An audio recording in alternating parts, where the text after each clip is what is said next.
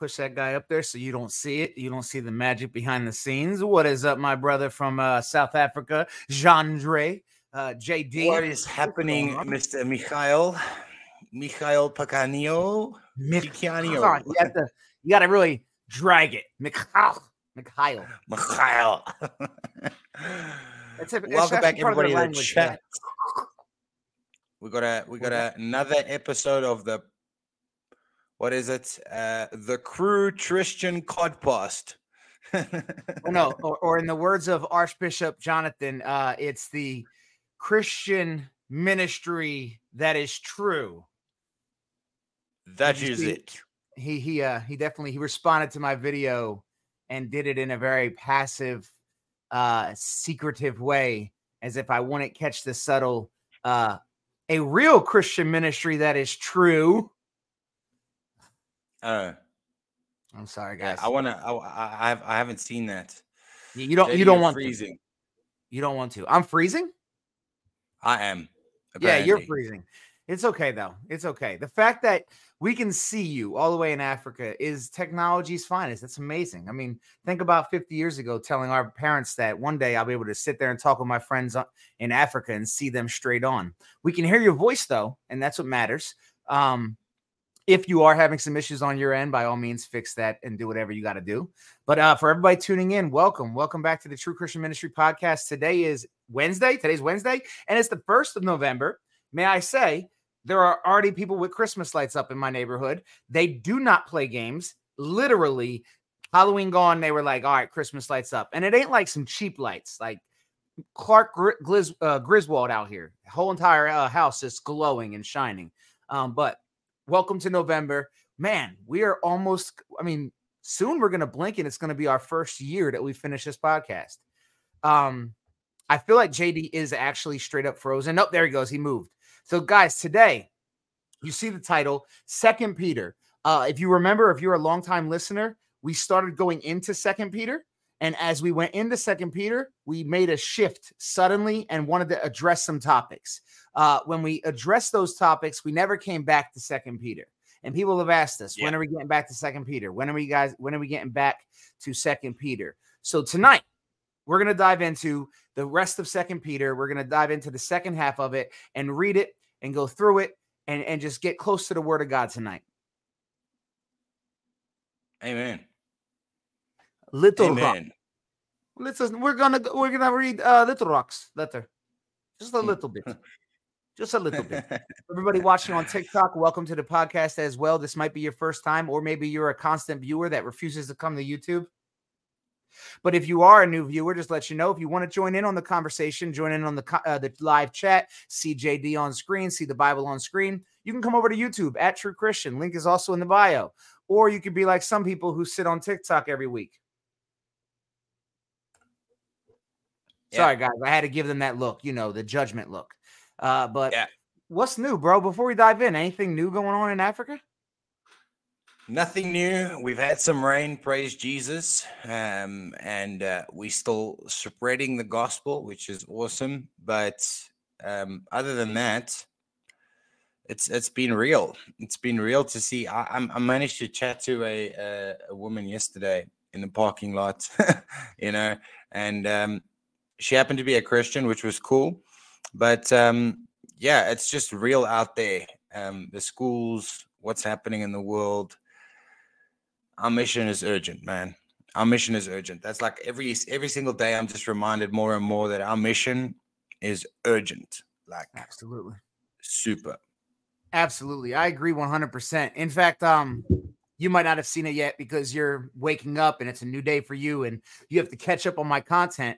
But everybody that follows my content knows that today I talked about that there was a recent video that went viral of Christians going through a mall singing, "Our God is an awesome God, he reigns," right? And it got great coverage. People were like, yeah, amen. And in the video, I made a passing comment saying, I wouldn't have done it that way, but whatever. And I was addressing something else, somebody else's criticism of it. And then people were saying, well, wait a minute, what do you mean you wouldn't have did it that way? So I answered their question and I made it clear, like, just my opinion here. Singing songs doesn't bring people the gospel. Doesn't. right? And this isn't just some guy. I'm not just sitting from my couch making that statement. I've been in the streets preaching the gospel for 7 years. Not 7 years constantly, but in and out the streets 7 years. I talked to a lot of non-believers. I talked to a lot of atheists and agnostics, and I've yet to meet one that has ever led me to believe that what they really needed was a flash mob singing Awesome God. And so I gave my opinion, and I said, JD, you know, if you guys really want to preach the gospel, if you really want to make an impact with that large of a group, and I want to say it here too, because maybe somebody will hear this and say, that's a good idea. If you ever have 20, 30, 40 people that want to do something for the Lord, here's what you do instead of going to the mall and singing. Gather up all of your lawn tools that everybody has, lawnmowers, shovels, whatever, buy some soil. Go to a random neighborhood and knock on doors and say, hey, is there anything that we could do to help you out with your yard work? The older people that might be dealing with injuries, people that might be busy, single moms, they're going to welcome that. Don't say, we're doing it so you come to our church. No, just do it. They'll ask you, why? Like, well, we just want to show people that we love them. Who are you guys with? Just with our church. Don't worry. We're not asking you to join or anything like that. We just want to show you the love that God has. Because what does God give us? God gives us a love where he gives and expects nothing in return from us, right? He gave us freely a gift that we can never earn. So we are called to go out and give freely to demonstrate that love. I promise you, you do that for your community, you'll reach more people than just going through a mall singing our God is an awesome God. Now, people got upset with me for saying that. Some people did. They were like, oh, they're just rejoicing. And it's like, I wasn't knocking them. I'm just telling you what will work from experience. All right. So, amen. Just my amen, bro. Just my That's spot on. That's I know. spot on. And I would 100% agree with that. And we've seen it. We've seen so many of these videos where, and also not knocking them, but it's easy to sit with 50 people and sing a song. It's not easy to stand alone in a crowd and ask them, who is Jesus Christ and how do you get to heaven? That's where it gets real. That's where people have to answer serious questions. Just singing a song, it's cool. And Christians alike can rejoice that there's so many Christians out there singing publicly. Praise Jesus for that. Again, that's not the gospel. At the end of the day, like I get it. People are like, I love that. You love that because you know Jesus. I don't think people understand this. Non-believers, when they see you, they are only seeing you as they have been told you exist. Okay. I know that we have this thing in this world where we think that everybody sees the world the way we do.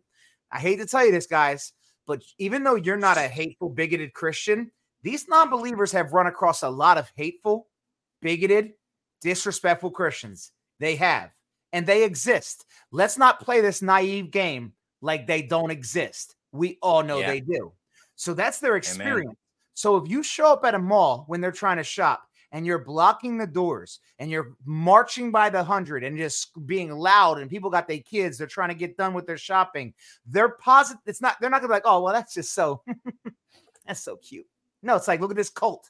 Because that's what they view us as. So what are we called to do? Love. We're called to love. Man. Loving is not, and can the Holy Spirit work through the singing? Yes. I'm not telling you that it can't happen. No one's knocking what they did. I'm telling you that it's not an effective strategy. Period. No matter what you say. Yeah, absolutely. Because I could see, obviously there's always going to be someone that's offended in the chat. And just to be very clear, we are not knocking it at all. It's a great thing that Christians are singing, our God is an awesome God in the mall. It's a great thing. It's a fantastic thing. No one's knocking it. Merely pointing to the fact that this isn't addressing the sin issue.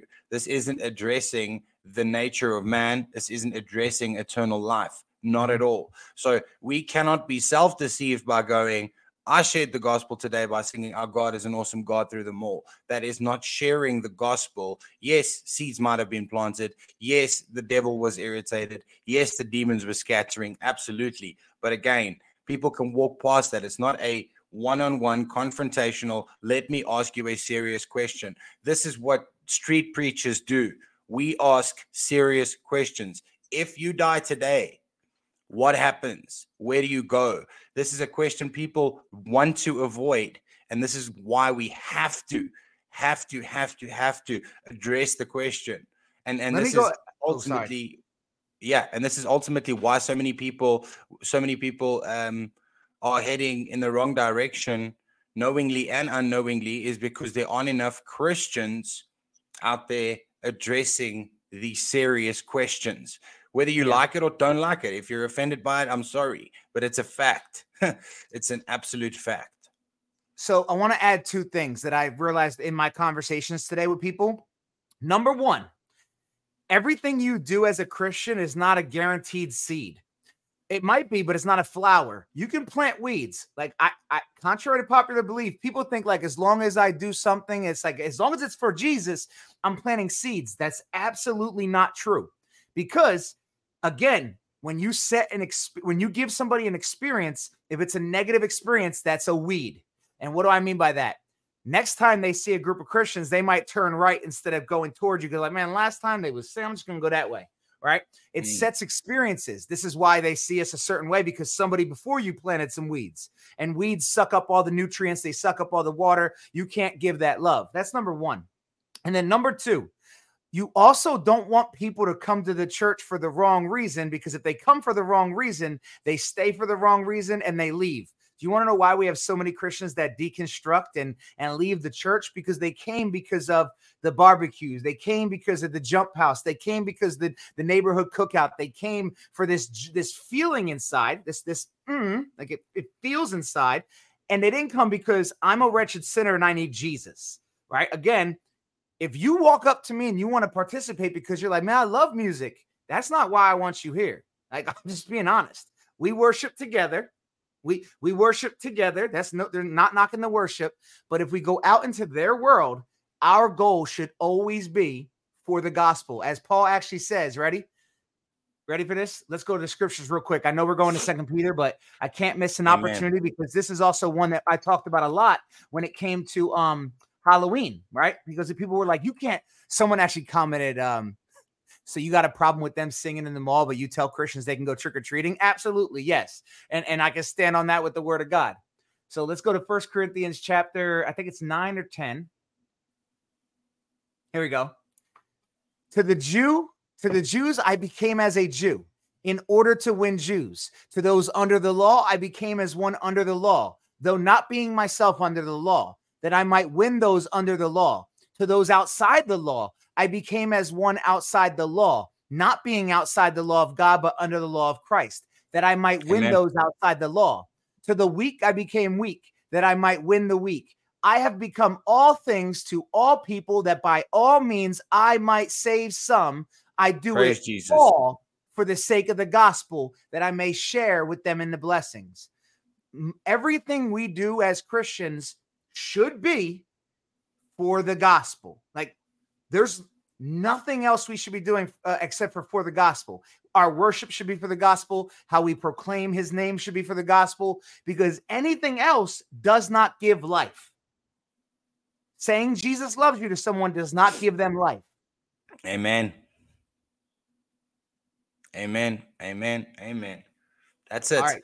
And I'm just going to address this commenter, Thomas, bro, calm down. Like, no one's knocking the singing. You're clearly not getting what we're laying down. Just calm down. Don't attack the ladies in the chat. They're your sisters in Christ. Again, this is another perfect moment. Just a quick teaching moment. Men, you don't have the right to assert authority over women that are not your wives. Number one. Number two, women are delicate flowers. They are created in God's image, that we should be presenting a sacrificial love to the ladies around us, our moms, our daughters, our wives, our sisters in Christ. Men should be examples of soldiers for Christ, not, yo, hush, I'm a grown man. That's actually just, it's just off-putting. It's distasteful. So God bless you, brother. You're welcome to be here, but from the very beginning of this conversation, we said we're not knocking singing. So if at any way you think that we are, you're not listening. I'm not trying to be rude here. I'm telling you that no one's knocking the singing, but JD and myself are street preachers. And as street preachers, we know how important it is to reach people with the gospel, because somebody that heard me singing today might get in a car accident today and they're not alive tomorrow to hear the second part. Preach the gospel as dying men, as if you're preaching to dying men that will never get a chance to preach it again. Amen. That's what the goal is, guys. Amen. That's what we're focusing on. And Louder. again, we understand that someone said stop it to you. JD was giving you the advice as, even if someone says stop it, we're called to just be like, okay, you know what? Whatever. So he wasn't he wasn't defending anybody for saying anything to you. He was saying you don't need to respond to them. Exactly. You know what you believe in. Amen. Again, you don't have to respond. It's not attacking by having a conversation. I know that this might be something that happens in today's society. We love you to death, Thomas. We're literally just telling you there's no need to even worry about other commenters. You're here with us, hang out.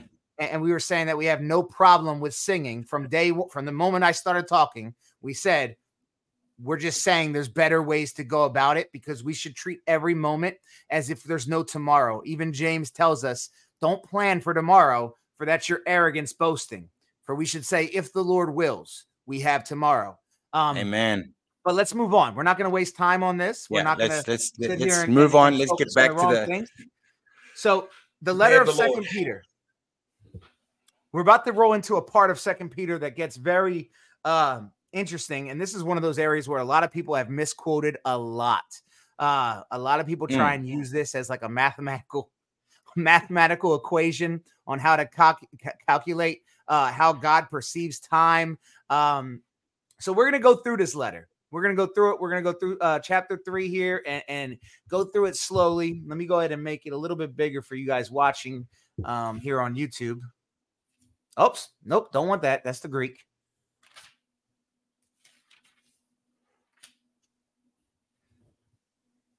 All right. So the chapter starts with, this is now the second letter that I am writing to you, beloved. In both of them, I am stirring up your sincere mind by way of reminder that you should remember the predictions of the holy prophets and the commandments of the Lord and Savior through your apostles, knowing this, first of all, that scoffers will come in the last day with scoffing, following their own sinful desires. I want to point something out in this opening passage real quick. I love the fact that he points out, I am stirring up your sincere mind by way of reminder. A lot of times when we look at the scriptures, a lot of people read it as every verse is indicative. This is what you have to do. You have to do this. You have to do this. This is why you have people that think you can lose your salvation, and they're focusing on, well, Paul said, run the race. And therefore, if I don't run the race, I'm going to fail. But the apostles aren't writing every line like, if you don't do this, you're screwed. They're stirring you up. They're literally, I don't know why people don't think about this. What do you want them to say? Like when people talk about like, well, why would Peter say this? Or why would Paul say this? Did you want Paul to be like, hey, you're good now, so, just like hang out? No, they're going to stir you up. They're going to say, et cetera, et cetera. Side note, this just came in my head.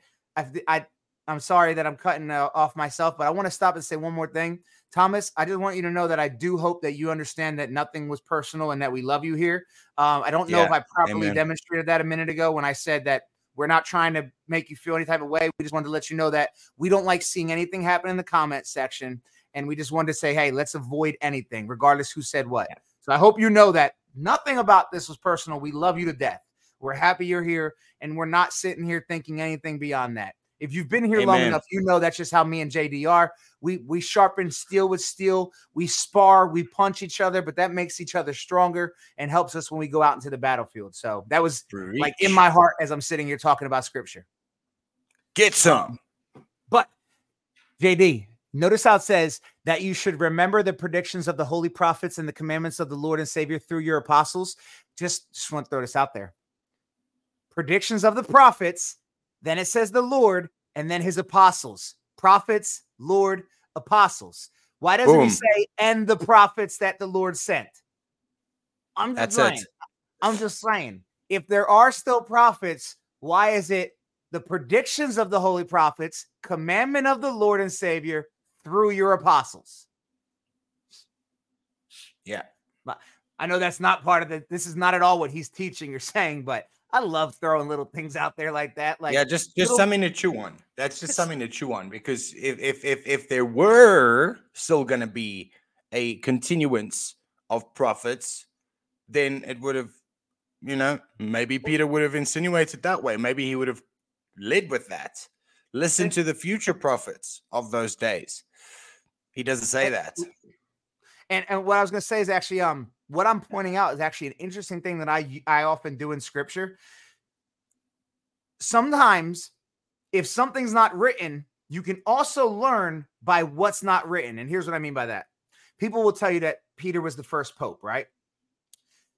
Pay attention to some things. Why is Paul giving a final message to the Philippians and to Timothy, and neither of his final message before death make sure to lean on Peter and whoever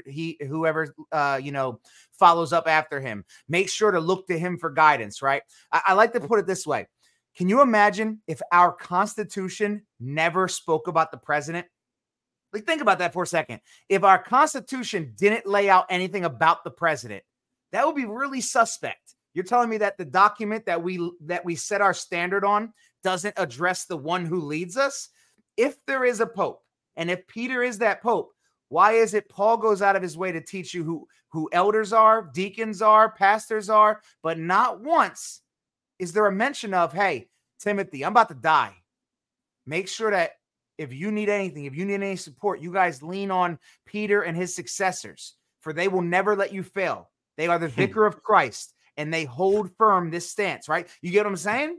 So the question is, why? Are you laughing at the comments or me? You. I'm always finding a way to do this. But I'm just saying, right? Oh, are you having a realization? What's happening? Yeah, it's just so true. It's just so true what you're saying, man. And you look at some of these people, and it's and we're not gonna nitpick on those who are out there. They know which denominations and whatever the case may be. They know who they are. But moreover, but I digress. Yeah, but I mean, this he also doesn't say to Timothy, "Yo, you're the new apostle now, and go on and find someone else to make an apostle." While I'm gone, it's mind blowing how people read these things into the text that just don't exist. It's just not even there. Yet they've come up with these conclusions. So real quick, I want to stop, and I just want to go ahead and ask you guys to continue to pray for my wife's friend's daughter. I just received a text message saying that they will be in the hospital for the next 6 weeks. My wife actually sent me what's known as a meal train where people can donate to take care of the people's meals. So on behalf of the True Christian Ministry, I'm going to go ahead and say right now that we will provide. I don't know what the cost is, but we will provide a large amount of their meals so they have nothing to worry about. If you feel that you would like to participate in helping us do that, the links in our bio or how you donate. We never ask for it. I'm just letting you know now that keep them in your prayers. I can actually just put this link up. If you don't feel comfortable sending us money, I can share this link. Yes, her name is Amelia. To those that asked, let's keep Amelia in our prayers. Remember what I said? They were in a car accident, and the daughter, suffered some terrible burns, smoke inhalation, and she's in the hospital. So I just want to go ahead and say that this ministry, we will provide as many meals, and if we can, we'll provide the entire six weeks. I don't know what they cost, so I can't guarantee anything on that, but we will definitely do so. I don't know if my wife is actually listening. If my wife is listening, you can drop the link in the comment section for the people. Okay, I don't know. But yeah, go ahead, JD. I didn't want to cut you off, but I wanted to say that. I'm actually going to text my wife to tell her to bring the link in. I was done. Let's get back to the text. I was done. I just again the importance of biblical hermeneutics, the importance of exegeting the text, the way it is written and how it is written, who it is written to, is critically important. We don't get to decide what Scripture says. Scripture says what Scripture says. And this is why precept upon precept, line upon line, God's word answers God's word. God doesn't need us God doesn't need us. Again, as Paul says, the foolishness, God chose the foolishness of preaching. It's not, we're not a necessity to God's ultimate plan. We preach the gospel because necessity has been laid upon us. As he's just read in 1 Corinthians chapter 9, Paul says this: woe is unto me if I do not preach the gospel. So it's not like Mark and I get up here so that we can get clout. Again, with everything we do. It's amazing what God's done. He's used this platform for amazing shout things. out God. Amen. All glory to God. Like, no glory to Mike and JD whatsoever. Yeah, God is the best friend, the best father, the best God, the best everything. He's amazing. Amen to him. Hallelujah to him. And what's crazy is we don't even understand what he does for us. There's things in our day you don't know what he's doing. We see the blessings, but we don't see the protection. We don't see the spiritual protection of what tries to attack you and does not. We don't see what God defeats in our way every day, the things that he keeps out of your way, the things that he keeps from crossing your path. So even the things you know he's given you and you're thankful for, there's things beyond that you have no idea. In fact, every breath you take, think about your body for a second. What keeps your heart pumping? What keeps your body going? It is God. He is the one who gives the breath of life. If not, you're just meat. That's all you are, is meat. He's amazing. I saw someone ask in the comment section if we're cessationalists. I actually don't know what you would call yourself. I don't like titles because here's what I'll say about this. Titles have preconceived notions. To you, a cessationalist might mean one thing, and to another person, it's another thing. So I prefer to just get to the nitty gritty. Do I believe that the gifts have ceased? No, because the Holy Spirit hasn't ceased, and the Holy Spirit has the power to do anything. Yeah, but what I do believe is that the Holy Spirit is the one who causes these gifts, that gifts are not permanent, and they're as needed. For example, if I go to Uganda and God needs me to speak in Ugandanese, what do they speak? I don't know, but whatever, he will give me that ability when I need it. But if I get back home to Texas, I'm not going to still be able to speak that language. It would serve no purpose. If I need to heal, I will heal, but I can't walk around healing. It's when God wants, and it's always for the purpose of his glory. Okay. Yeah. But yes, I do believe that the office of apostle and prophet are no longer active because they were established as the foundation of the church. We no longer are on the foundation. The church is built now. We are at the second floor of the church. We're waiting for the roof to show up. Try and create an analogy there. Let's open the Bible back up. Yeah, and I'm 100% on the same page when it comes to cessationism and continuationism.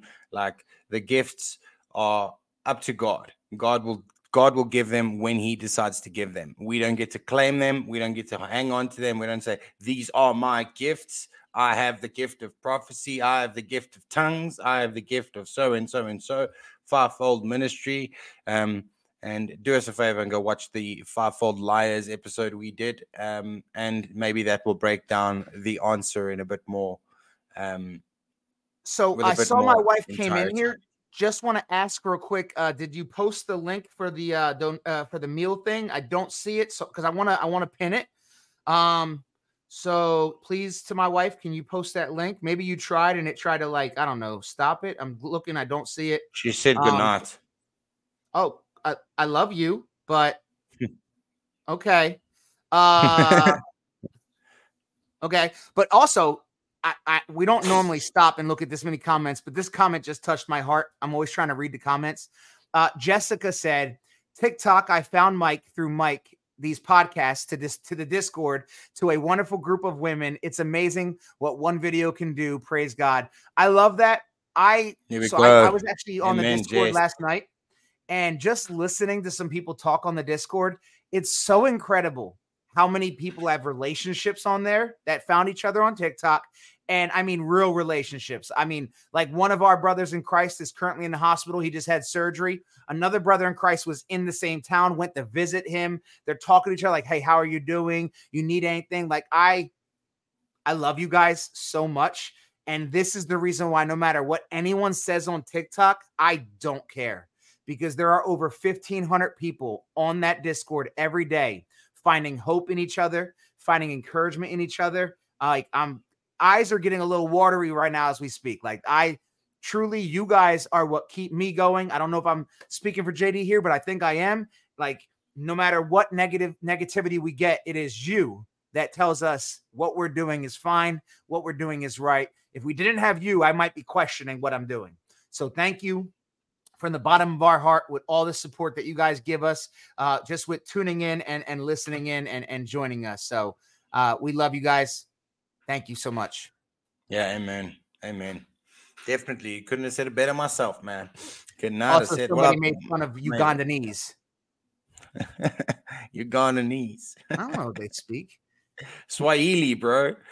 Swahili. How am I supposed to know that? I live in America, which means everything is America. We all speak American, and there's no need for anything else because it's America. Like, I don't know what you think this is. Don't worry. When we finally get you over here to America, everything's going to change. Your accent's going to drop. You're going to put on a cowboy hat. You're going to punch babies. It's going to be amazing. I swear to you, you won't be excited for how great it feels to be the center of the universe. You know what? No one's as important as we are. I actually have learned that I need to be very careful because I guess I've been told that I'm very good at being like just straight faced. And some people think I'm being legit with things. Like, I have to be like sarcasm. Sarcasm. I promise you, do not be gullible. Just like my video earlier saying, I can't repeat it. I don't want to get in trouble on TikTok. All right. Verse 3. Look, we're going to make it half hour in and we're 3 verses in. Oh, verse 4. They will say, where is the promise of his coming? For ever since the fathers fell asleep, all things are continuing as they were from the beginning of creation. For they deliberately overlook this fact, that the heavens existed long ago, and the earth was formed out of water and through water by the word of God. And that by means of these, the world that then existed was deluged with water and perished. But by the same word, the heavens and earth that now exist are stored up for fire, being kept until the day of judgment and destruction of the ungodly. So I'm going to stop there. And I don't know if you want to say anything about this, JD, but I want to point you out to this scoffers and mockers. We have these today. It's a little different. See, back then they were getting the, where's your God at? When's he coming? And today it's a little different of, why doesn't your God stop the evil? Why does your God allow this? So it's not about when is your God returning, but more so, if your God is real, why does X, Y, and Z happen? It's the same scoffing. And Peter's going to tell you how to respond to this. I don't know if you wanted to add anything to that. Yeah, I always go back to Ecclesiastes chapter 1, where Solomon says to us that there is absolutely nothing new under the sun. Everything that has been will be again. And this is a good reminder whenever something new pops up or seems to be new, like a new a new objection or a new argument. It's not a new argument. All of these arguments have been had, they have been in the past, and this is just, it will be regurgitated, it will come around again and again and again and again. So we're reminded that everything we see, that there is nothing new under the sun, that these arguments have happened before. And when you study apologetics, or when you decide to get into apologetics, you will see that the questions are often the exact same question, they just gift wrap differently, or their approach is different, but ultimately the conclusion is the same. For we know if God had to take care of all the evil in the world today, there would be no world left tomorrow. Excuse me. So this is why it's critically important when Peter says scoffers and mockers, they haven't stopped. For the past 2,000 years, they have been scoffing and they have been mocking. It's ongoing. I think it's verse. It's all the way down at the bottom. I think it's 17. There we go. A little bit up. Verse 13, I think it is. There. Yeah. I, the preacher, have been the king over Jerusalem, and I have applied my heart and to seek and search out wisdom that is done under heaven. It is an unhappy business that God has given to the children of man to be busy with. I've seen everything that is done under the sun, and behold, all is vanity and a striving after wind. What is crooked cannot be made straight, and what is lacking cannot be counted. I said in my heart, and I have acquired great wisdom, surpassing all who were over Jerusalem before me. And my heart has had great experience of wisdom and knowledge. And I applied my heart to know wisdom and to know madness and folly. And I perceived that this also is but striving after wind. That is just insane, man. Vanity of vanity. Amen. All right, let's get back in here to one of my favorite responses. So how does he respond to this? Because what we forgot to mention is, despite the fact that these people are constantly saying these things, he adds in here that there's something being stored up, right? And we hear this throughout Scripture. The wrath of God is being stored up. In fact, we read this in Romans 2. Some of you might remember me talking about this when that false teacher, Isaiah Salvador, had the nerve to say that this is about Christians, that they have wrath storing up in heaven. Every time you sin as a Christian, that is not what this is speaking about. It's speaking to the Jews who are not giving their life to Christ, saying, but because of your hard and impenitent heart, you are storing up wrath for yourself on the day of wrath when God's righteous judgment will be revealed. Now, what I want you to understand is, because a lot of Christians have fear, I want you to turn to John 5. If you're one of the people that takes notes with us and reads and has your Bible with us, that was Romans 2. Now, if you have fear about, well, what about me? What about me stepping in front of judgment and the fire pouring out on me and the wrath on me? I'm scared. I want you to go down to verse 24 of John chapter 5. And Jesus says, truly, truly, I say to you, whoever hears my word and believes him who sent me has eternal life. He does not come into judgment, but has passed from death to life. And then go ahead and go down a little bit further. Later, you can go back and read all of it.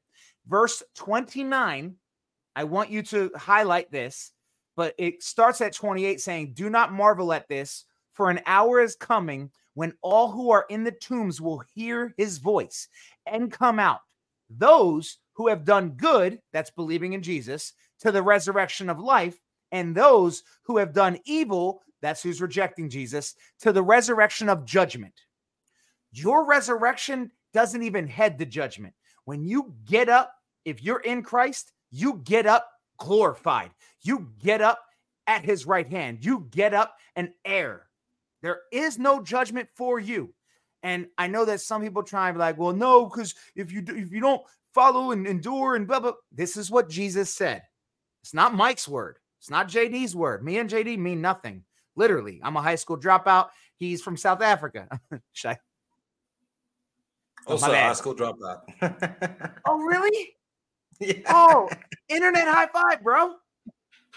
Guys, we are not promoting dropping out of high school. We are just showing off the glory of God and how God uses what is weak in the sight of man to show off his strength. He uses what is foolish to man to show off his wisdom. He uses us to show off that he doesn't need greatness. Just want to throw it out there. And JD and I love each other. I am not mocking him or his country. I'm just jealous that he won't come live in America and be my best friend. But we are already best friends, Mike. But it's internet best friends, not the same as high fives and hugs, bro. Yeah, fair enough. All right, back to 2 Peter. So he says, but do not overlook this one fact, beloved. Okay, guys, this is where I want you all to get your listening ears on. People have been cherry picking scripture and purposely not sharing the entire verses with you guys for a long time. Remember how we talked about in one of my videos I posted last week about how Philippians chapter 2, it says, work out your salvation with fear and trembling. And then the verse ends, but it's a comma and there's more to it. Here's one of those situations where nobody reads the second half of this sentence. He says, beloved, that with the Lord, one day is as 1,000 years. We've all heard that, right? But listen, he's not telling you that one of our days or one day to the Lord is 1,000 years, because the very next part of this same sentence, and 1,000 years as one day. So what is Peter saying here? Is he giving us a secret calculation? that one day is 1,000. No, he's telling you God doesn't operate by time. God isn't sitting there like, outside. Oh my gosh, it's day 3. Oh my gosh, it's day 4. God is at the end already. So it's not that he's waiting for anything. It's that we're waiting to get to his appointed time. Amen, man. We are going through the process of time to catch up to where he's already at, because he declares the end from the beginning. So really, it's just us trying to get to where he's at. And I'm a firm believer. I'm about to share a secret with y'all. I'm about to tell y'all when Jesus will return. Y'all ready for this? And I'm not lying here. This is the truth. According to the word of God, Jesus will return after the final believer puts their faith in Jesus Christ and gets saved. You know how I know? Very next part. The Lord is not slow to fulfill his promise, as some count slowness, but is patient toward you, not wishing that any should perish, but that all should reach repentance. He's not talking about all human beings, obviously, because God doesn't fail his mission. He's saying God's not going to return before someone that would be saved. He knows who will be saved, and every single one of them will be saved. Every single one of them. So amen. While you're impatient, one of his children isn't born yet, and he's waiting for his child. He's waiting for his child to be born, waiting for his child to grow up, and waiting for his child to call upon the name of Jesus. But after the final baptism in the Holy Spirit, then it will be time. Yeah. Amen. That's exactly it. That's exactly it. And again, this is another verse we can look at, and then we can see Peter has got no problem explaining to people that he has got a grasp on God's omniscience and omnipotence. God is outside of time, space, and matter. This is what Peter is putting emphasis on here. He's not saying, oh, so, God's got a little calendar. God already knows the beginning from the end from the beginning. He knows everything in between. He is omniscient, omnipotent, and he knows what's going to happen next. So the reality is, what Peter is breaking down here for his audience is everybody. Preach the gospel, preach the gospel, preach the gospel, because it is because of his long suffering that he hasn't returned, not because of any other reason, but because of his mercy and his grace. I mean, that is a beautiful message. Come on, man. And this is what he's telling you guys. Don't be so eager for him to return. Know that he has a plan. God knows what he's doing. He'll be back when he needs to be back. It will be over when it needs to happen. And then he slides this out there to remind you. But when it does happen, it's going to come like a thief. And the heavens will pass away with the war. And the heavenly bodies will be burned up and dissolved. And the earth and the works that are done on it will be exposed. Since all these things are thus to be dissolved, what sort of people ought you to be in lives of holiness and godliness, waiting and hastening the coming of the day of God, because of which the heavens will be set on fire and dissolved, and the heavenly bodies will melt as they burn. But according to his promise, we are waiting for new heavens and a new earth in which righteousness dwells. And I just want to focus on one sentence here, because this is something that I've been saying to you guys for a while now. And I think Peter's basically saying it a better way than I say it. But how many times have you all heard me say we should be living for our eternity today? Because this world is passing away. Well, that's what Peter's saying right here. He said, since Amen. all of this is going to be dissolved, what sort of people ought you to be in life? Because if this isn't going to be here and I'm finna be in eternity with my king, why would I become this? Shouldn't I start becoming that? Shouldn't I go ahead and start becoming what I plan to be for eternity? Start working on that version of myself, start living that way, rather than what a lot of Christians in the United States do, at least, kind of look at it like, oh, well, that's when I die. Like when I die, I'll be ready to, do, you know what I mean? Like my eternity starts then. Right now, I'm really enjoying this, and I'm going to go ahead and soak this up and milk every bit of this. And that's, yeah. This is exactly it.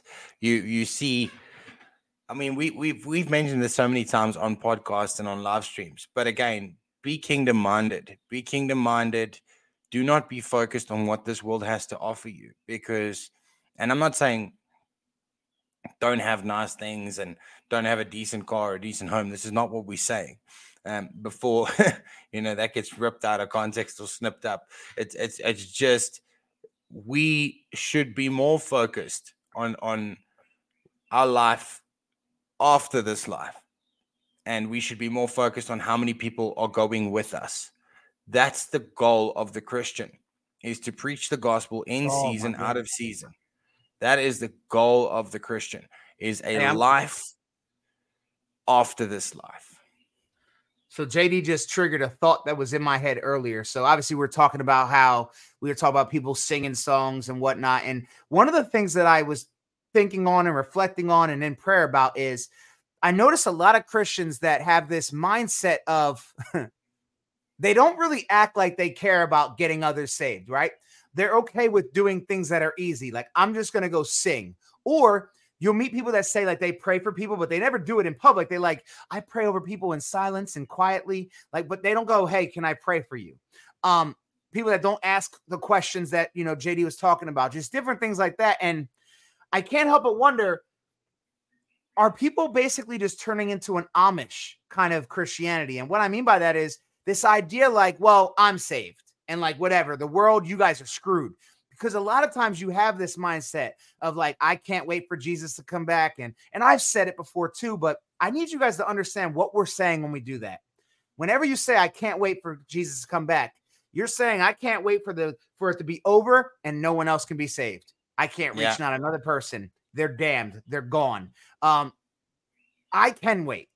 Lord, give us one more day. One more day, Lord. Let me try one more time.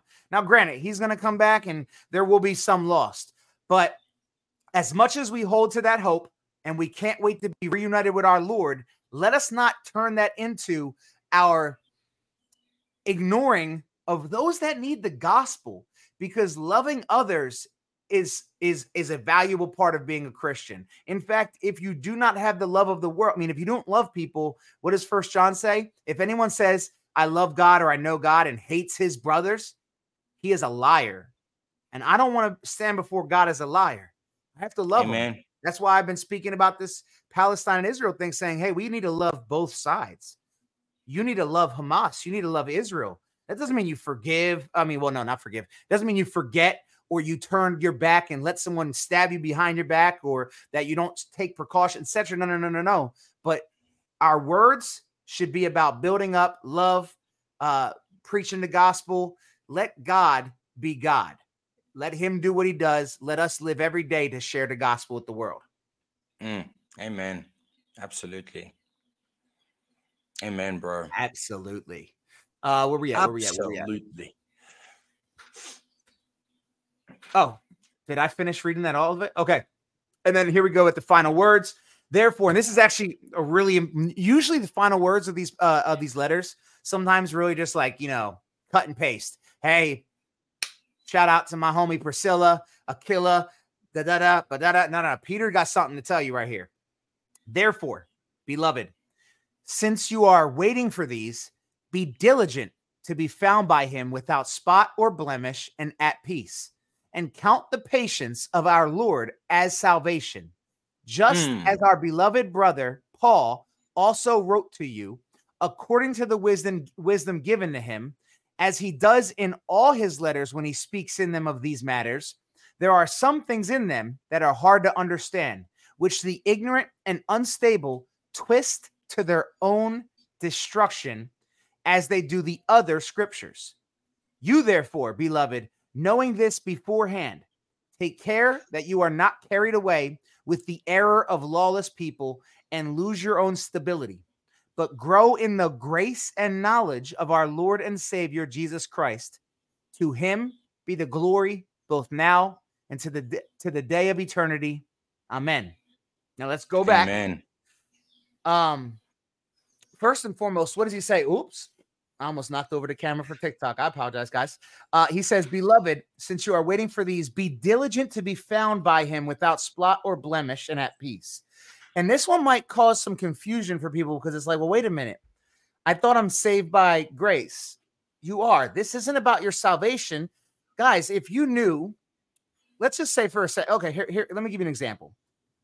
Let's say your husband, because we have more women followers than men. Men, just picture I'm talking about a wife. But let's say your husband is going on a trip, a mission trip. He's going to be gone for a couple years. And you don't know when he's going to return. No matter what, when he returns, he loves you. No matter what, when he returns, he's going to love seeing you and be happy to see you. But wouldn't you, out of the love for him, want him to return to you being put together, having your life still together, not being a mess? Like, do you want your husband to return home from this mission trip and you're just sitting in the kitchen eating ice cream out the tub with mascara on your face like, I don't know what I'm doing? Or do you want him to return saying, I missed you, and you're just sitting there waiting? I'm like, oh man, my job, I got promoted and this and that, like all these great things that I've built for us, right? It's not about your salvation in every verse of the Bible. Like, I don't know how many times we have to say that. It is encouragement. What else do you want Peter to say? All right, guys, Jesus will be back. So like, live it up, bruh. Live it up. No, be diligent. Be diligent. Amen. So that when he returns.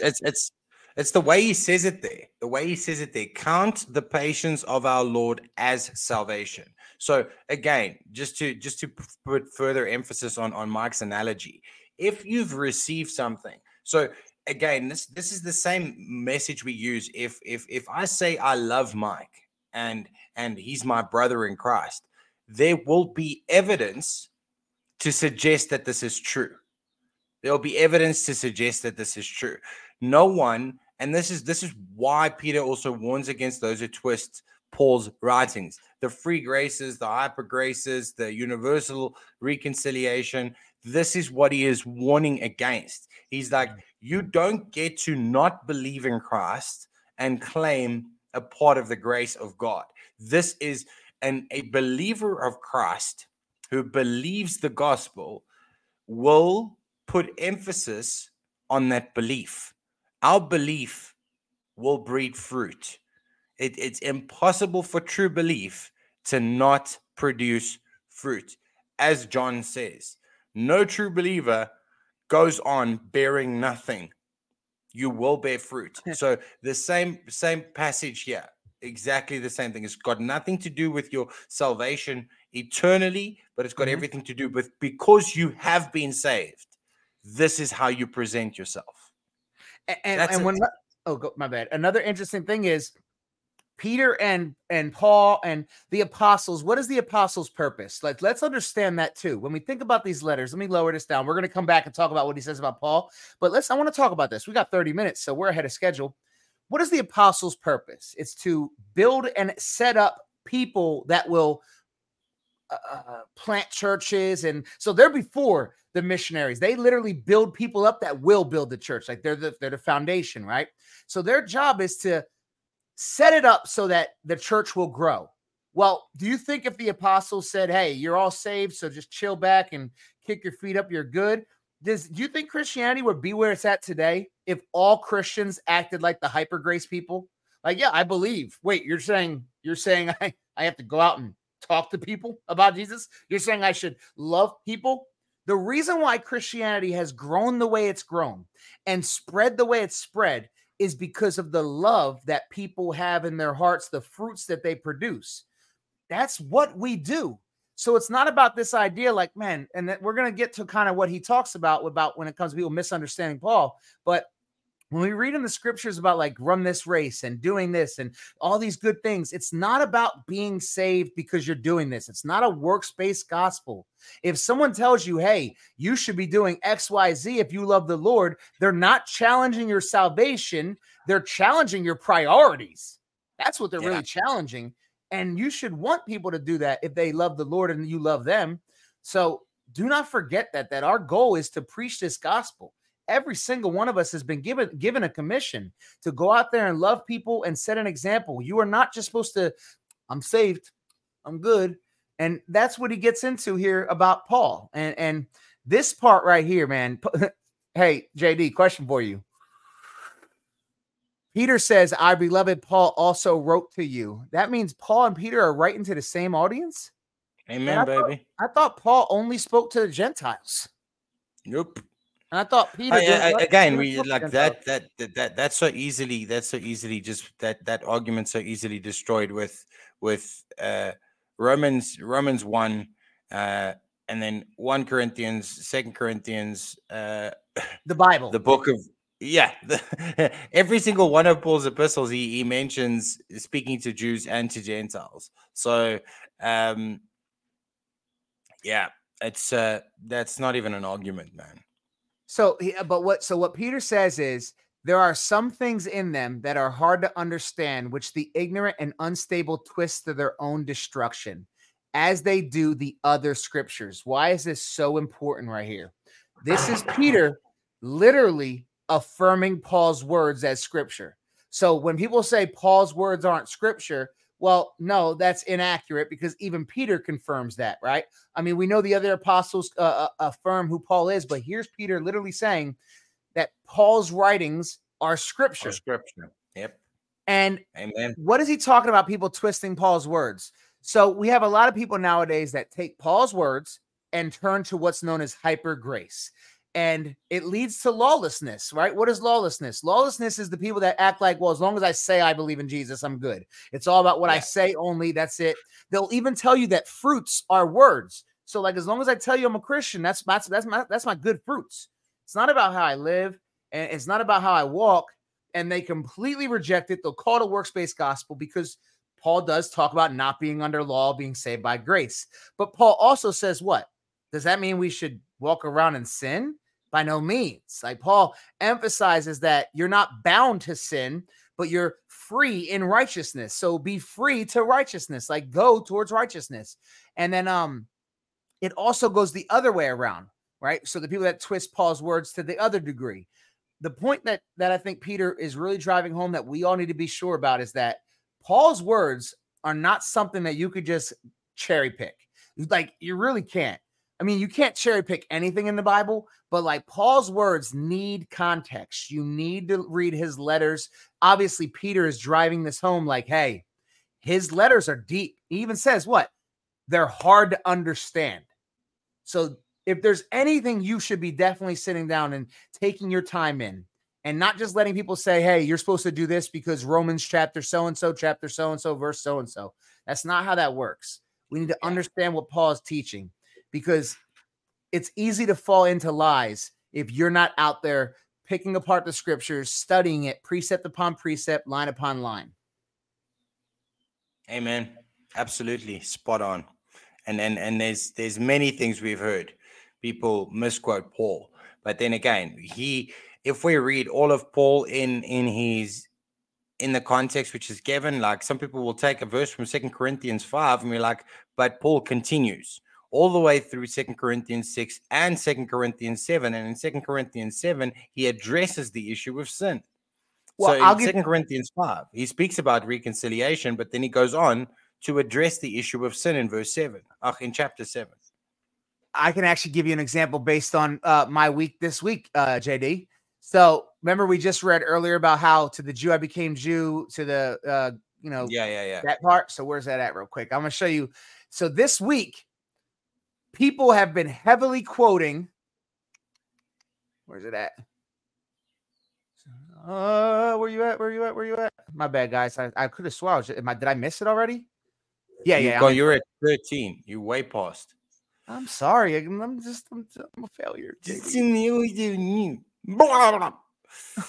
let's get it right. I know. Get it right. Here we go. Yeah. So this week, a lot of people have quoted right here. Oops. Right above it where it says, can you not drink the cup of the Lord and the cup of a demon? Where's it at? Devils. It's literally right before this. Or is it right after it? It might be right after it. I know, guys. You would think, okay, here we go. So right after it, you have, I do not want you to participate with demons. You cannot drink the cup of the Lord and the cup of demons. So a lot of people try to quote that against me when it comes to me talking about, hey, it's perfectly fine to go out into your community and be with your neighbors on Halloween, right? Because they said, well, you can't drink from the cup of the Lord and the cup of the demons. Why don't they read the very next passage, JD? All things are lawful, but not all things are helpful. All things are lawful, but not all things build up. Listen to what he literally says. Let no one seek his own good, but the good of his neighbor. So that means me wanting to go out there, my neighbors, right? Then listen, eat whatever is sold in the meat market without raising any question on the ground of conscience. For the earth is the Lord's and the fullness thereof. If one of the unbelievers invites you to dinner and you are disposed to go, eat whatever is set before you without raising any question on the ground of conscience. But if someone says to you, this has been offered in sacrifice, then you do not eat it. Let me close the screen to show you what's happening here. People were cherry picking not to drink from the cup of the Lord and the cup of the demon, as if that's a physical thing where I sit down and say, give me the demon's cup, not realizing that I can walk in the world where the darkness is, carrying the cup of the Lord, because I bring it with me to give to others. The only time I stop is if, and I gave the example, if I was out there yesterday trick-or-treating and I'm hanging out with my neighbors and I'm saying, hey, I hope you guys are having a great day, blah, blah. And someone was to say to me, hey, we're going to go down this street because we love Satan. Then I would go, nope, I don't support that. And I would turn around. This is what Paul is saying. Go to their house. Doesn't matter what they put in front of you. Eat it. Everything belongs to God. You have nothing to worry about. But if they say this is for demons, then obviously you say no, because then you're condoning. Then you're actively saying, oh, okay, it's for demons. I'll eat it. This is what Christians need to understand. You are called, as Paul literally just said, let no one seek his own good, but the good of his neighbor. My job is to bring the gospel to people. Then he ends at verse 31. So whether you eat or drink, or whether you do, or whatever you do, do all to the glory of God.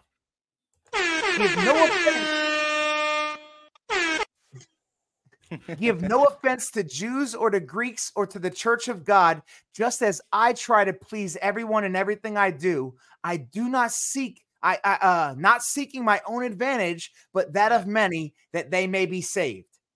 Amen. So Mike's been saying this for a year now. It's not the what you do, it's the why you do it.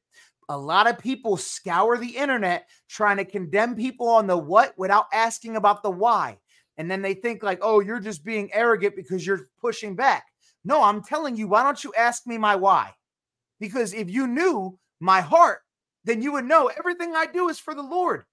I could care less about the things of the world. Guess what? If there's a stupid parade tomorrow about peanuts, a peanut parade, and there's going to be people there, I'm going. I don't care about peanut. Matter of fact, ready? I would go to a pickle event. Now, I'm not going to touch the pickles, but I'll go. I'll go. And I'm going to go love people. You know what I'm saying? So don't let anyone tell you you're wrong based on what you're doing unless they know why you're doing it. And don't let anyone convince you what you're supposed to do if they're not talking to you about the why. The why is the most important thing that you can ever focus on as a Christian. The why. Walk in the Spirit. Because if we go to Romans 8, and I like that we finished Peter early because I love to talk about walking in the Spirit. Romans 8 says, for those who live according to the flesh, set their minds on things of the flesh. What are things of the flesh? Oh, don't touch that. Don't go there. Don't touch this. Don't touch that. Don't wear that. And that's things of the flesh, right? What does it say? But those who live according to the Spirit set their minds on things of the Spirit. What is my mind set on? How can I introduce Jesus to you? How can I bring joy to your life today to where you are happy and maybe I can share more Jesus with you? How can I build a relationship with you? Does it mean I'm going out in my neighborhood on Halloween? Yup. Does it mean I'm going to the parade that people don't like? Yup. Does it mean I'm going to go to their house? That person that's a liar and he's a drug addict? Yep. I'm going to go to his house. I'm going to go sit with him. And I'm going to tell him I love him. I'm going to hug that person because my mind is set on the Spirit. And then listen. For to set the mind on the flesh is death, but to set the mind on the Spirit is life and peace. It's peace. I'm not worried about what I do because my mind is set on the Spirit. And then he says, for the mind that is set on the flesh is hostile to God, for it does not submit to God's law. Indeed, it cannot. Those who are in the flesh cannot please God. What does that mean? That means that if you're in the spirit, what you do pleases God. And I can prove that because in Romans 12, what does Paul say? Let's go to Romans 12 real quick. Y'all know once I start freestyling, we jump all around the Bible. He says, I appeal to you, therefore, brothers, by the mercies of God, to present your bodies as a living sacrifice, holy and acceptable to God, which is your spiritual worship. My goal in life is to give my life to the Lord. That means I'm willing to go walk through the valley of the shadow of death. That means I'm willing to go stand in the fire. That means I'm willing to go sit in the lion's den. I'm not trying to avoid any of that because God doesn't want you to avoid that. He wants to deliver you out of it, not deliver you before it. Just like Meshach and Abednego and them, they didn't get saved prior to the fire. He let them go in the fire so he could show off his power to everyone watching. He doesn't tell Daniel to avoid the lion's den. He lets him go into the lion's den so that Daniel can sit there with a lion and the king can go, what? God wants you to step out into this world if your mind is set on him so he can show off through you. And this is why in Colossians it says we are ambassadors of Christ, God making his appeal through you. And that's not for everyone. This is also what I've been saying. You might not be at the place where that's for you. But if it's not, don't go telling others based on your conviction. Okay? For example, a lot of people feel convicted about Halloween. Obviously, we just passed Halloween, so I'm using that as an example here. I've been walking with the Lord several years. I've been in some pretty scary places. I've been face to face with demon-possessed people. I'm not at the same place of my walk as you. That's not pride. That's not boasting. It's a fact. I'm not at the same place of a walk as you. So what is unclean to you is not unclean to me. What is lawful for me might not be lawful for you, because what's lawful to us is what God puts in your spirit. Whatever does not proceed from faith is sin. And we live in a day and age when a lot of Christians project their convictions on others. They project what they believe is right on others. And honestly, I wonder if people do that to make themselves feel better. Because if this is something I'm doing and I can point to others that they're not doing it, it makes me feel like I'm doing the right thing. But if we really analyze each other's lives, what about all the sinful things you're doing every day? Like if we really went down that road. But I digress on that. Walk in the spirit, guys. And you might say, Mike, how do I walk in the spirit? Set your mind on things of the spirit. It's legalism. Absolutely, Walsh. It becomes legalism by thought, by faith, by all types of stuff. People play legalism into everything. We see legalism into the type of Bibles you read. Like if you don't read my Bible or the Bible I read, then you're unsaved. And listen, anybody can cherry pick a verse. And I know that I've showed you guys this many times. Anybody can drop a verse in your comment section. Anybody can throw a verse at you. And if you just read it at face value, oh my goodness, you cannot drink the cup of the Lord and the cup of a demon at the same time. Oh my goodness, I can't go out today. Ask them, what is the cup of a demon? What is the cup of the Lord? What are these things and how do I do it? Are you saying that by just walking outside, I have a cup of the demon, even though I'm bringing the cup of the Lord with me? The rookie asked a really good question here because sometimes JD and myself can forget the level that you guys are at when it comes to knowledge, and there's keywords we use that may confuse you. So the rookie here said, I'm sorry, but what is legalism? So thank you for the question, rookie. Rookie. I don't like calling you that because it feels like I'm kind of like calling you like, all right, rookie. But legalism is a term for people that, I feel like it's kind of implied in the words. They add rules that do not exist to Christianity. So I'll give you an example. If I told you guys, hey, in order to be a true Christian, you all have to wake up every morning at 5 a.m. and pray the Our Father. That's legalism. I'm giving you a rule that does not exist in our faith, telling you have to do it. And if you don't do it, then you're wrong. And sometimes it goes as far as saying, and therefore you're not saved, or you need to go to confession or whatever some beliefs believe in, right?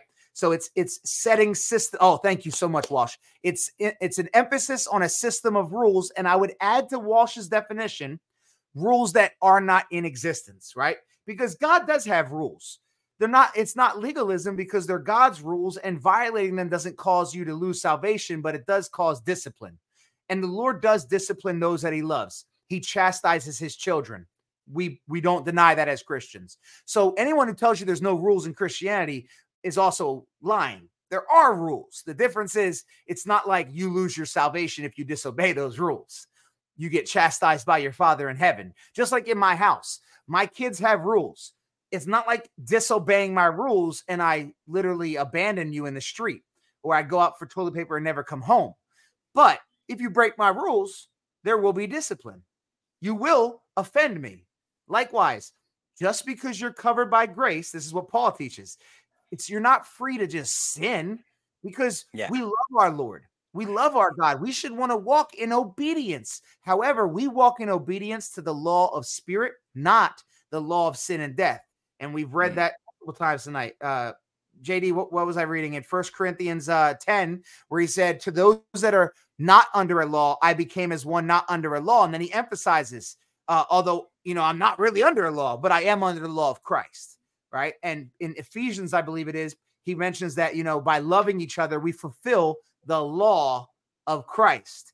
In Romans 8, it says that the law of spirit, does what the law of sin and death can't do. And in James, he says, so act as someone who is under the law of liberty. Amen.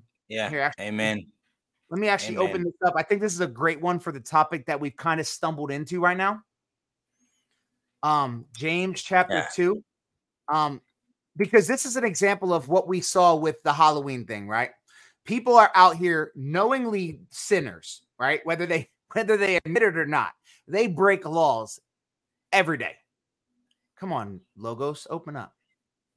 They break laws every day. Listen what James tells you about how to speak to people.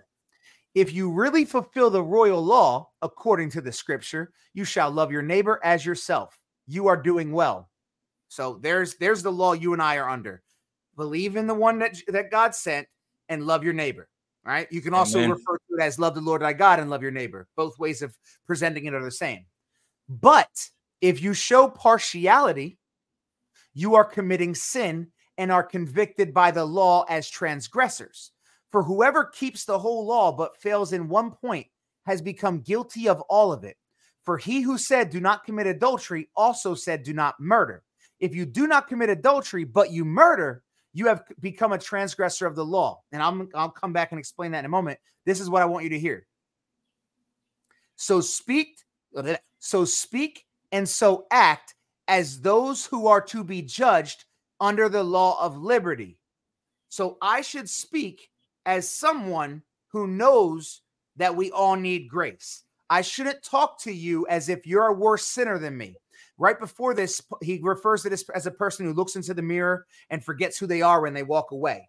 So if I see somebody doing something they shouldn't be doing, I need to remember as I speak to them that we both need grace and we're both sinners. So that's that.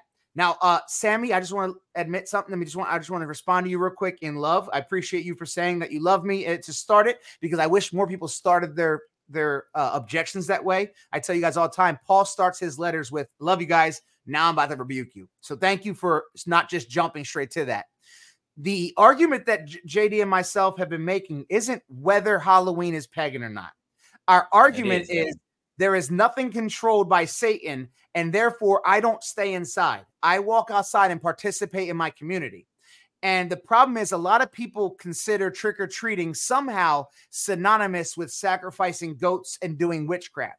They are not the same. And here's what I mean. The pagan roots of Halloween have nothing to do with trick-or-treating. Trick-or-treating stems from capitalism. Okay? So capitalism is who brings forth trick-or-treating, just like every other holiday in America is brought forth by capitalism. If on Halloween, I was telling you guys it's perfectly fine to go to a seance to share the gospel, I would hope you all rebuke me where I stand and slap the taste buds off my mouth. You understand me? But you cannot therefore say, because on this day, there are people who in history did evil things, that going outside and participating in the capitalistic event of knocking on my neighbor's doors to pass out candy and get candy is somehow connected to the sacrificing of goats to Satan. You guys, because if that's the case, there's a lot of things you and I do every day that if we had to play this connected to something game, like, for example, China hates Christianity. China backs TikTok. So what degree of connection are we okay to be at with something that's evil? You know what I mean? What degree of connection, how many levels or how many degrees do I have to be separated from evil before it's okay to participate? I mean, I don't know the company that makes my shirts if they love Jesus. What degree? Apple, we know that they've used very cheap and slave labor. You get what I'm saying? No, I know you're not fighting. I love you. Can I maybe shed some light on this from another perspective? He doesn't even celebrate Halloween. I don't celebrate Halloween at all. South Africa doesn't really celebrate Halloween on the scale that America does. There are some neighborhoods where people will like trick or treat or whatever, but it would be like 5 or 6 houses out of 50. So it's not a big thing. But here's the thing. Let me just shed light on saying exactly what Mark said, was giving you another analogy. Your cell phone is pagan. Your TV is pagan. Your modern day living is pagan. So I can use my cell phone to have the Bible app open and read the word of God, when the guy living next door to me can have his cell phone open looking at hours and hours of pornography. Again, the device in itself, what it's used for. We're not advocating for Halloween. We're not saying go Halloween, yay Halloween. We're simply stating that Christians out and about during this time could shed light in a dark world rather than go into become recluse like a ostrich with its head in the sand.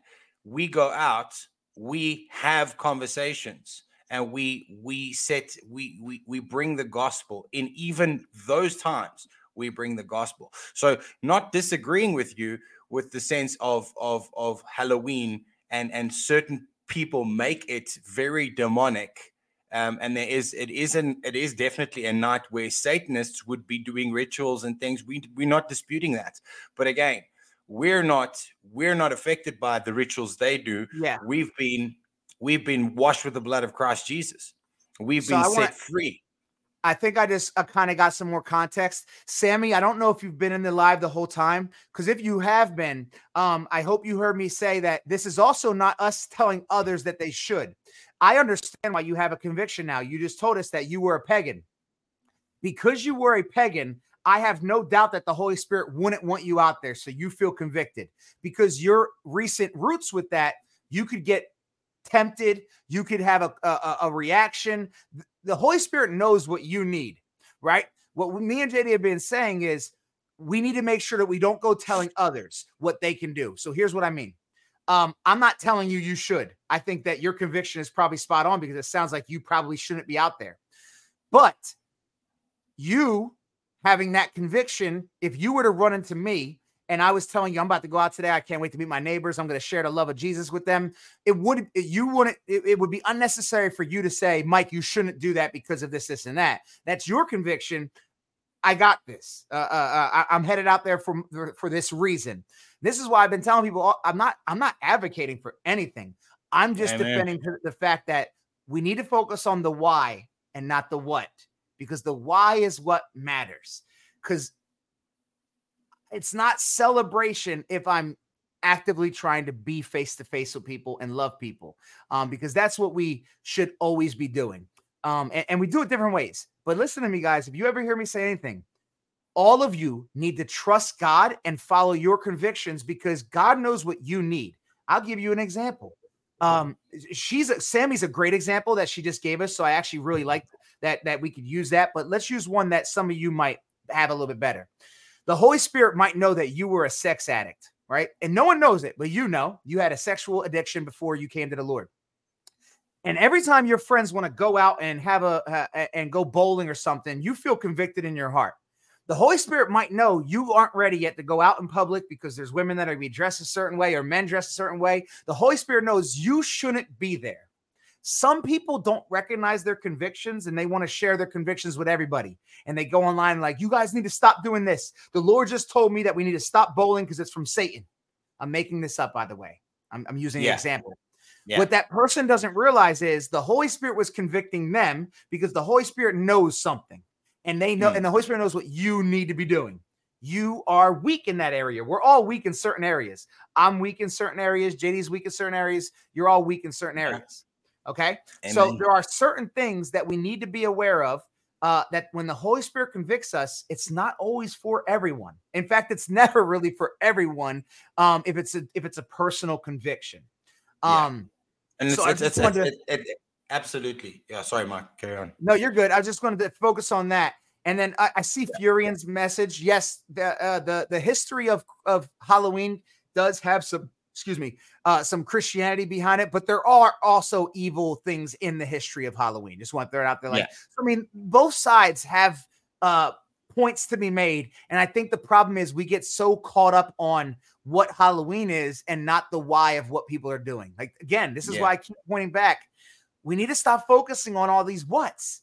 The whats mean nothing, because if your why is you just want to participate in things so that, I don't know, I'm just, whatever, then that's a different thing. Right. So, yeah. I just want to point out that one day of the year where certain things go down does not outweigh progressive Christianity, where there are churches who every single Sunday are preaching a heresy, like Brandon Robertson, who is a openly LGTB affirming, happy pastor, and he has a Bible open in his church that he never reads, and he doesn't believe that God's word is inerrant, and he doesn't believe that God's word is a foundation, and he doesn't believe. So, like, again, we look at each of us have got, and it's a good thing that that you've got these personal convictions, Sammy, and it's a good thing that you're warning people about what happens on those nights. These are good things, and we praise Jesus for that. But again, because I don't drink hardtack, I don't drink liquor, Mike doesn't drink liquor, personal, I don't drink liquor because I used to have a problem with liquor. So that's why I don't drink it. I don't dabble with it because I know what it does to me. Yeah, so again, that's a great I can't run around telling people, "Oh, you're drinking that, so that's a problem. You shouldn't be drinking that." Like, they can control themselves. They can have a drink. They can have 2 drinks. That's absolutely fine. This is another example. The Bible says, the Bible says nothing against that. Some people have addictive personalities, and you need to stay away from one drink, because one drink for you can turn into a binge. But I don't know JD. So until JD tells me, he can probably have a beer right now. Obviously, I know he doesn't, but there are people who are Christians that can have a beer. They're adults and they're mature enough to do it. But I shouldn't be drinking because I have an addictive personality. Now, that's not why I don't drink, but that's also another reason on top of that. I know that we got to leave soon. JD actually might have to hop out of here, but I see someone asking a question. Does God test us, or everything that happens to us is a consequence of our free will? So does God test us? I wouldn't use the word test. What I would say is God shapes us. God disciplines us, molds us. God molds us. He is the potter. We are the clay. Can God test? Yes, we see in Deuteronomy 13, it says he'll allow a false prophet to have a real prophecy to test if you're going to follow the prophecy or follow the word of God. So can he? Yes. But as Christians, one of the main things the Bible makes clear is that it's more so discipline. However, I do love that you mentioned the consequences. Augustina, I think it is, because a lot of people will attribute things to God when it often is consequences of our sin. How many times have you heard someone say, "Oh man, God, if the door closed, that was God closing a door for you"? No, not all the time. Sometimes that door closed because you did something that's worthy of that door closing. Sometimes God is keeping you from somebody to protect somebody from you. Like, we have this weird thing that we're always right, and everything that happens, it's God doing something to help me. We never want to think of the possibility of God punishing us, disciplining us, protecting his other children from us, our own consequences of sin. Sometimes the door shuts because we slam it shut. Sometimes the door shuts because we're not ready to walk through it. It doesn't always mean God's closing it because there's another door. Sometimes you need to sit down at that door and find out, what have I been doing wrong that God is saying I'm not ready for. So just want to throw it out there. Amen, man. Yeah, and it's funny that the conversation went that route. But again, I just want to end with this.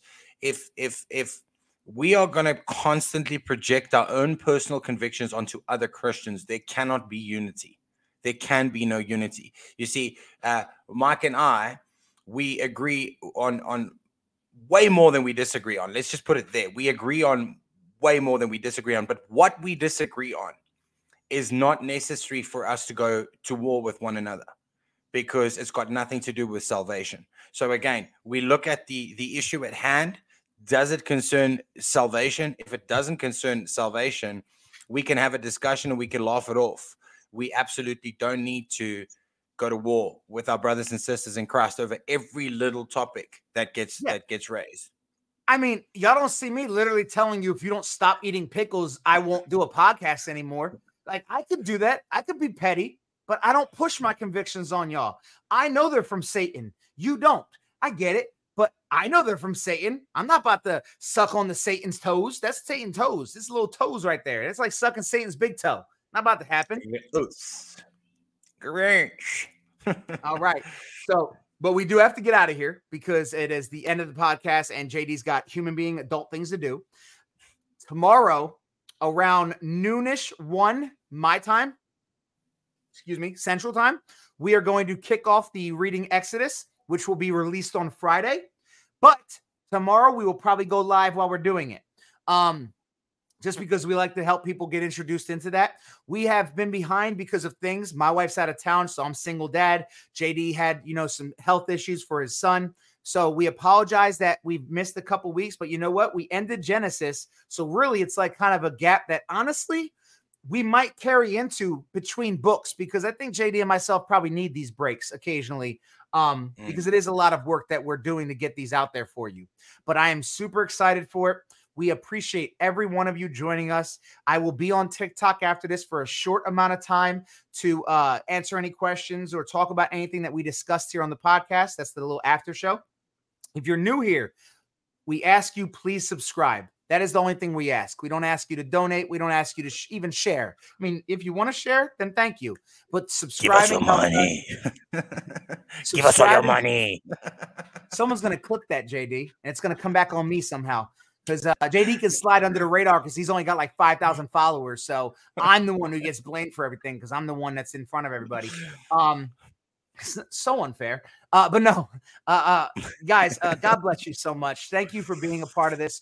It has truly become a family. The True Christian, the TCM family is a thing. It blows my mind. And I am fully convinced that if I died today, TCM would keep moving. It is no longer just me.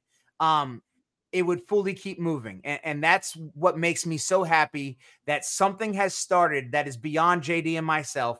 I believe the Lord's hand is on it. You guys are an encouragement to us. Just thank you guys. I thank the Lord for you. I pray for you all. I love you all. You're amazing. And may God continue to push us forward to grow with each other and spread the gospel. I love you guys. I have nothing else to say. JD. Yeah. Thank you all for liking, subscribing, sharing the videos. Again, for everyone who's always been praying for us. Continue to pray for me and Mike, that the Holy Spirit continues to work in us and through us, that we get this, that we always put out the right content, that we always accurately represent our Heavenly Father. That's our mission. And, if anybody was offended, we still love you. And your questions are welcome. There